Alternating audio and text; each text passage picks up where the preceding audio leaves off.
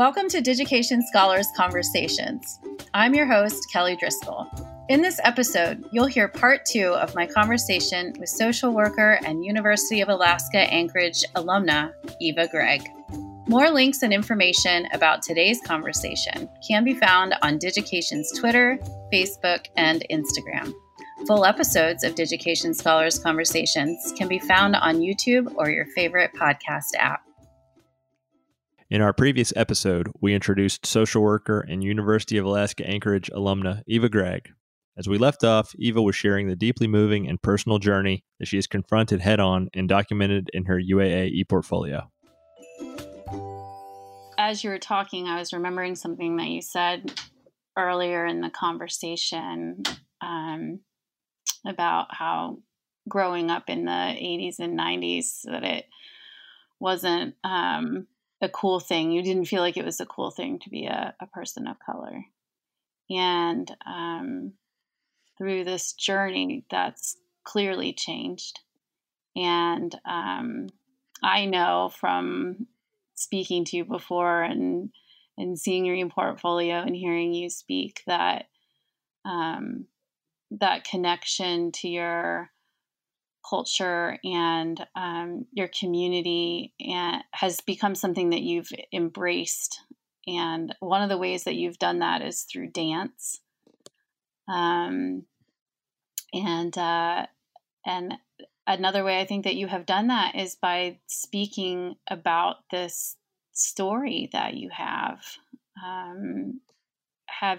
So initially you were talking about how some people's opinions were it's airing your dirty laundry, but what does it feel like for you personally when you are able to share, and how has that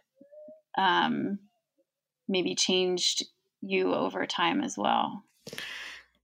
So sharing my story and what happened to me and what happened to my family, like I said, some people call it airing your dirty laundry, and for me, it's been healing, because I'm not harboring secrets that weren't mine to carry and harbor and hide from the world. You know, and at my age when it happened, under the threat of don't tell anybody, or was really scary. So I didn't tell anyone because I didn't want this person to hurt my mom, right? Or my younger sister for that matter. So, you know, there's some things that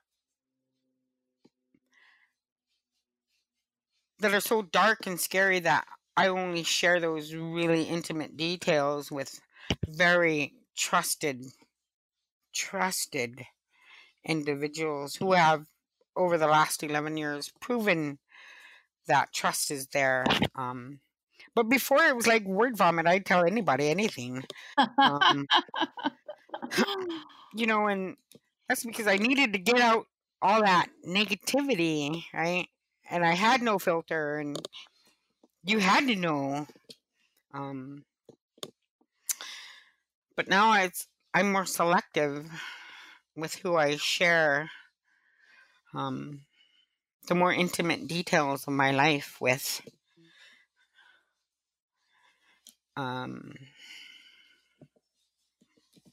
For instance, I brought up my son a couple of times, and he was murdered December 2nd of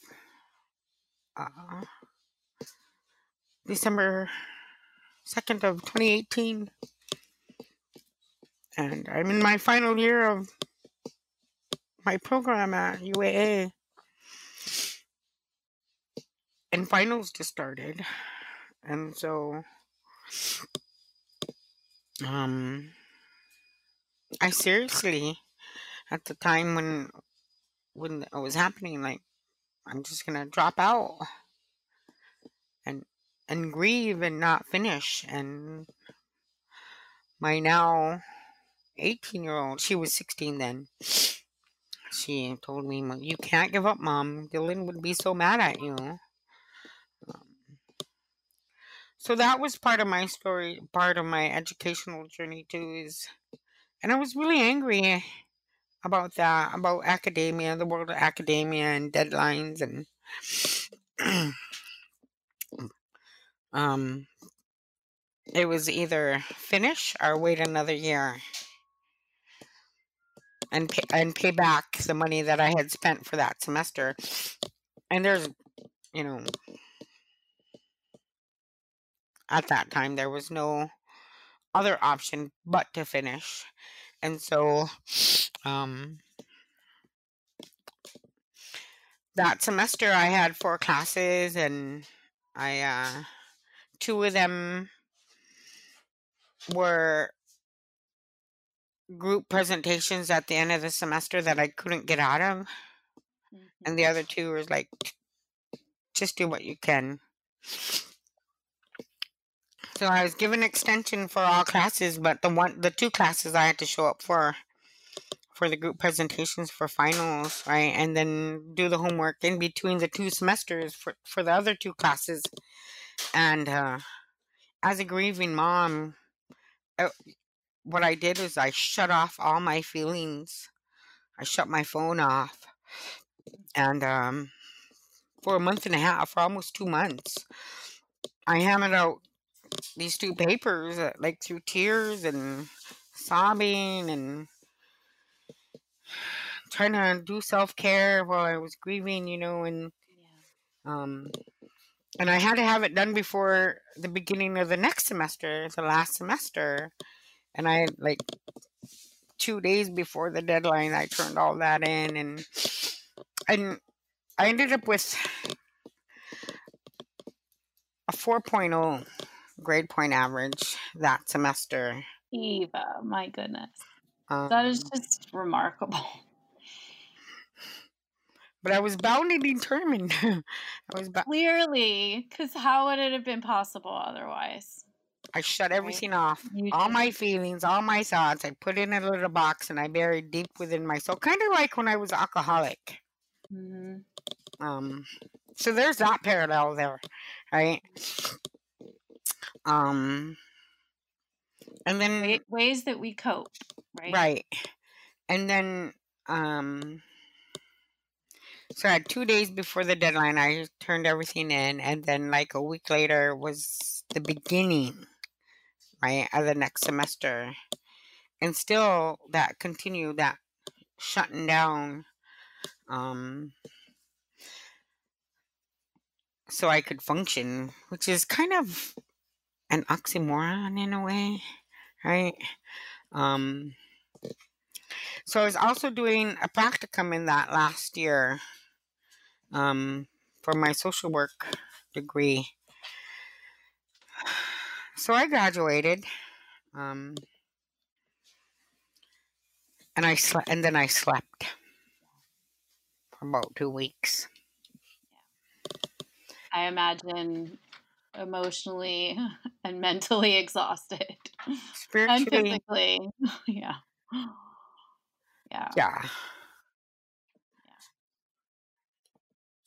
And so I graduated and I slept for 2 weeks, and then I decided, well, I need, I have a degree and I got this degree so I could help people, yada, yada, yada. Now what? Oh, I should get a job. Right?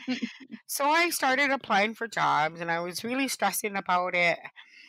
And then one day I just decided I'm not going to stress about it. When I wake up in the morning and my ancestors tell me to get on the website, get on the computer, and get on a certain website and apply for a job, that's what I'll do. So one morning I wake up, my ancestors tell me, get on RealCap's website and apply for the first job you see online. So I did that, and it was a housing specialist case manager position, and I applied for it and I threw my hat in, and then I scrolled some more and I applied for this job that I have been in since September of last year, 2019. So, I had a couple of interviews before that, and it was always remember earlier I said I could get a job, but I couldn't keep the job. So Mm-hmm. I had no experience as a social worker. And so everywhere I applied for, well, you have the education, but where's your experience? Mm-hmm. Mm-hmm. And well, you lack the experience, therefore you're not qualified, right? So go kick rocks, right? Basically. And so each time that happened, I would feel a little bit more defeated. I'm never going to get a job with no experience. It's not just going to happen. Everyone wants experience. And so I went to this interview, and from the last interview to this one, I was like, how do I turn that around? I got to figure this out because I know I can use it to my advantage somehow, right? So here's what I told him. I have the education. I don't have the experience, but that lack of experience means you get to train me exactly the way you need to train me to do this job without having to untrain me from previous jobs before. And I'm not bringing in all, policies and procedures. And this is how we did it at wherever, right? So, that's how I spun that around this time. And so I got hired, and when I was talking with my supervisor about, we were reminiscing about the interview days, and I was like, I just wanted to say thank you for sticking your neck out for me, for hiring me without the experience. And she's like, Eva, I did interview other people who had way more social work experience than you did. But here is why I chose you. We chose you is because you have the compassion and passion to actually do the work, right? I could train you and give you the skills to do the job, but I can't train someone to have the passion and compassion to do the job as well as you could do, because you have that innately, and it's ingrained in you. And so I'm really thankful for my supervisor for pointing that out. Like, I think society as a whole forgets that we are inherently skilled to do some things better than other people, right? And I think we tie up a lot of worth and self-identity into that kind of role that society expects us to step into, right? So, in my portfolio, like, I have several roles to my identity. Of course. Right? I'm a mom, I'm a daughter, I'm a granddaughter, I'm an aunt, I'm a niece, I'm a single parent, and I have been for the most of my life, right?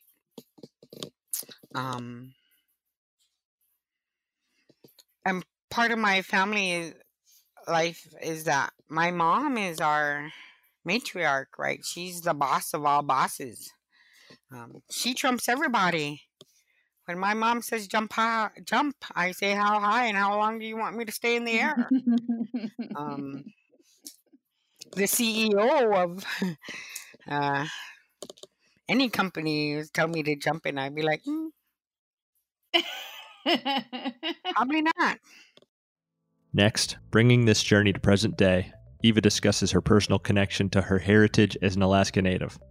She dives into a balance between coming to terms with her personal trauma, indeed also generational trauma, while identifying with her traditional Western education, and then coming full circle to reconnect with her identity as an Alaska Native.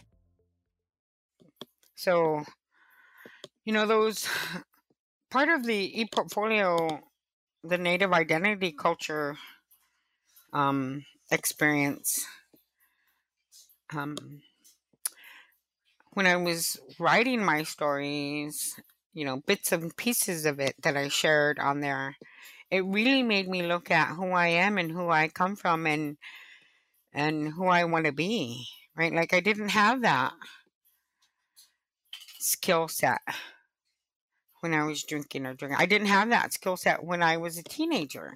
I didn't have that skill set when I was in 6th grade, it just was not a part of me yet.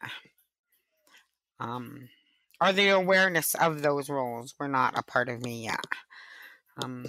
They had always been there. I just hadn't explored them in depth. And so there's a lot of conflicting identities within me. For instance, I have a Western education. That means I have a tool, a piece of paper with my name on it, some acronyms behind it that most people my age who come from where I come from don't have that. But they have other things, right? They have other things that I don't have. They can speak, think, and process all their thoughts and feelings in Inupiaq, whereas I do that in English, right? My grandmothers were very skilled skin sewers. I can skin sew, but I don't have the skill and the expertise that they did. So, there's pros and cons each way. But personally, I feel like although my hair is black and my eyes are black and my skin is dark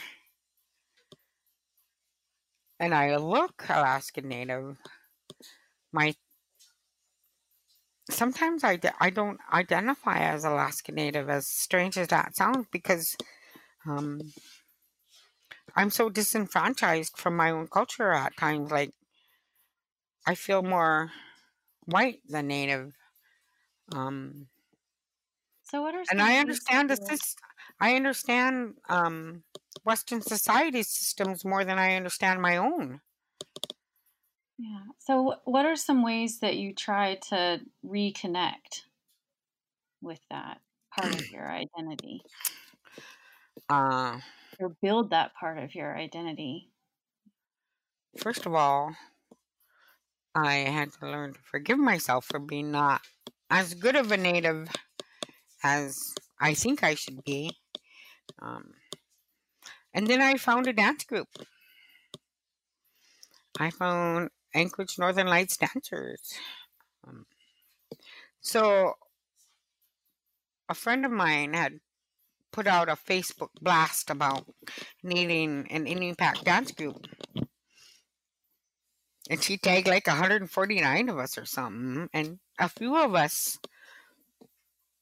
responded and a few of us showed up and we formed a dance group. And we had the dance group going for 4 or 5 years. It's not in existence anymore, but I have since then joined another dance group, but COVID has hit, and so gathering and exercising and singing is a risk factor, so we haven't been convening together since it got cold. We were practicing outside during the summer, and the elders could handle that, sitting outside in the warm sun, but we're not going to subject that to them at 16 degrees. So there's that. And the elders that you speak of, I had the incredible opportunity through our friend Paul Wasco to meet some of the elders. And that was a new experience for me. And it was such an overwhelming presence just to be near them. And I just felt like everything they said, somehow they knew me, even though we had just met. I don't know if you've had a similar experience, but it was an incredible time. So we revere our elders, and we revere them because if we go back 300 years, 400 years, and you live to be an elder, people wanted to know how you survived that. Yeah. Hunting back 300 years ago was dangerous. Berry picking 300 years ago, fishing, walking across the tundra was dangerous, right? And so the chances of living to become an elder were less. Yeah. So those who made it to elder status, we revered them because they defied all the odds, right? And they also, because they defied those odds, they actually had wisdom that we needed. We needed to hear their experiences so we could attempt to copy them. Yeah, survival. Right? Yeah. And, that was historically, right? Today, in contemporary life, like, our elders live to the age that they are because life is easier today, right? Like, hunting is not so dangerous, and you could get your meat at Fred Meyer's or Safeways or the Piggly Wiggly or wherever you are. But they still have something we want from them. We want their time, and we want to hear their old raspy voices and feel the sandpapery feelings of their wrinkled hands and listen to what they have to say. I mean, we crave it.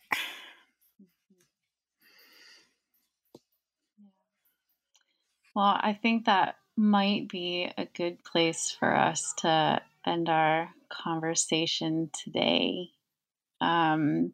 Your description of the elders, I have to say, I feel like that may be you in the future, because I certainly feel that when I'm with you and when I hear you speak. So thank you so much again for your time today, Eva. Thanks for having me and spending time with me. It's so good to see you, Kelly. This episode is dedicated to the memory of Dylan James Gregg and Jolene Marie Gregg.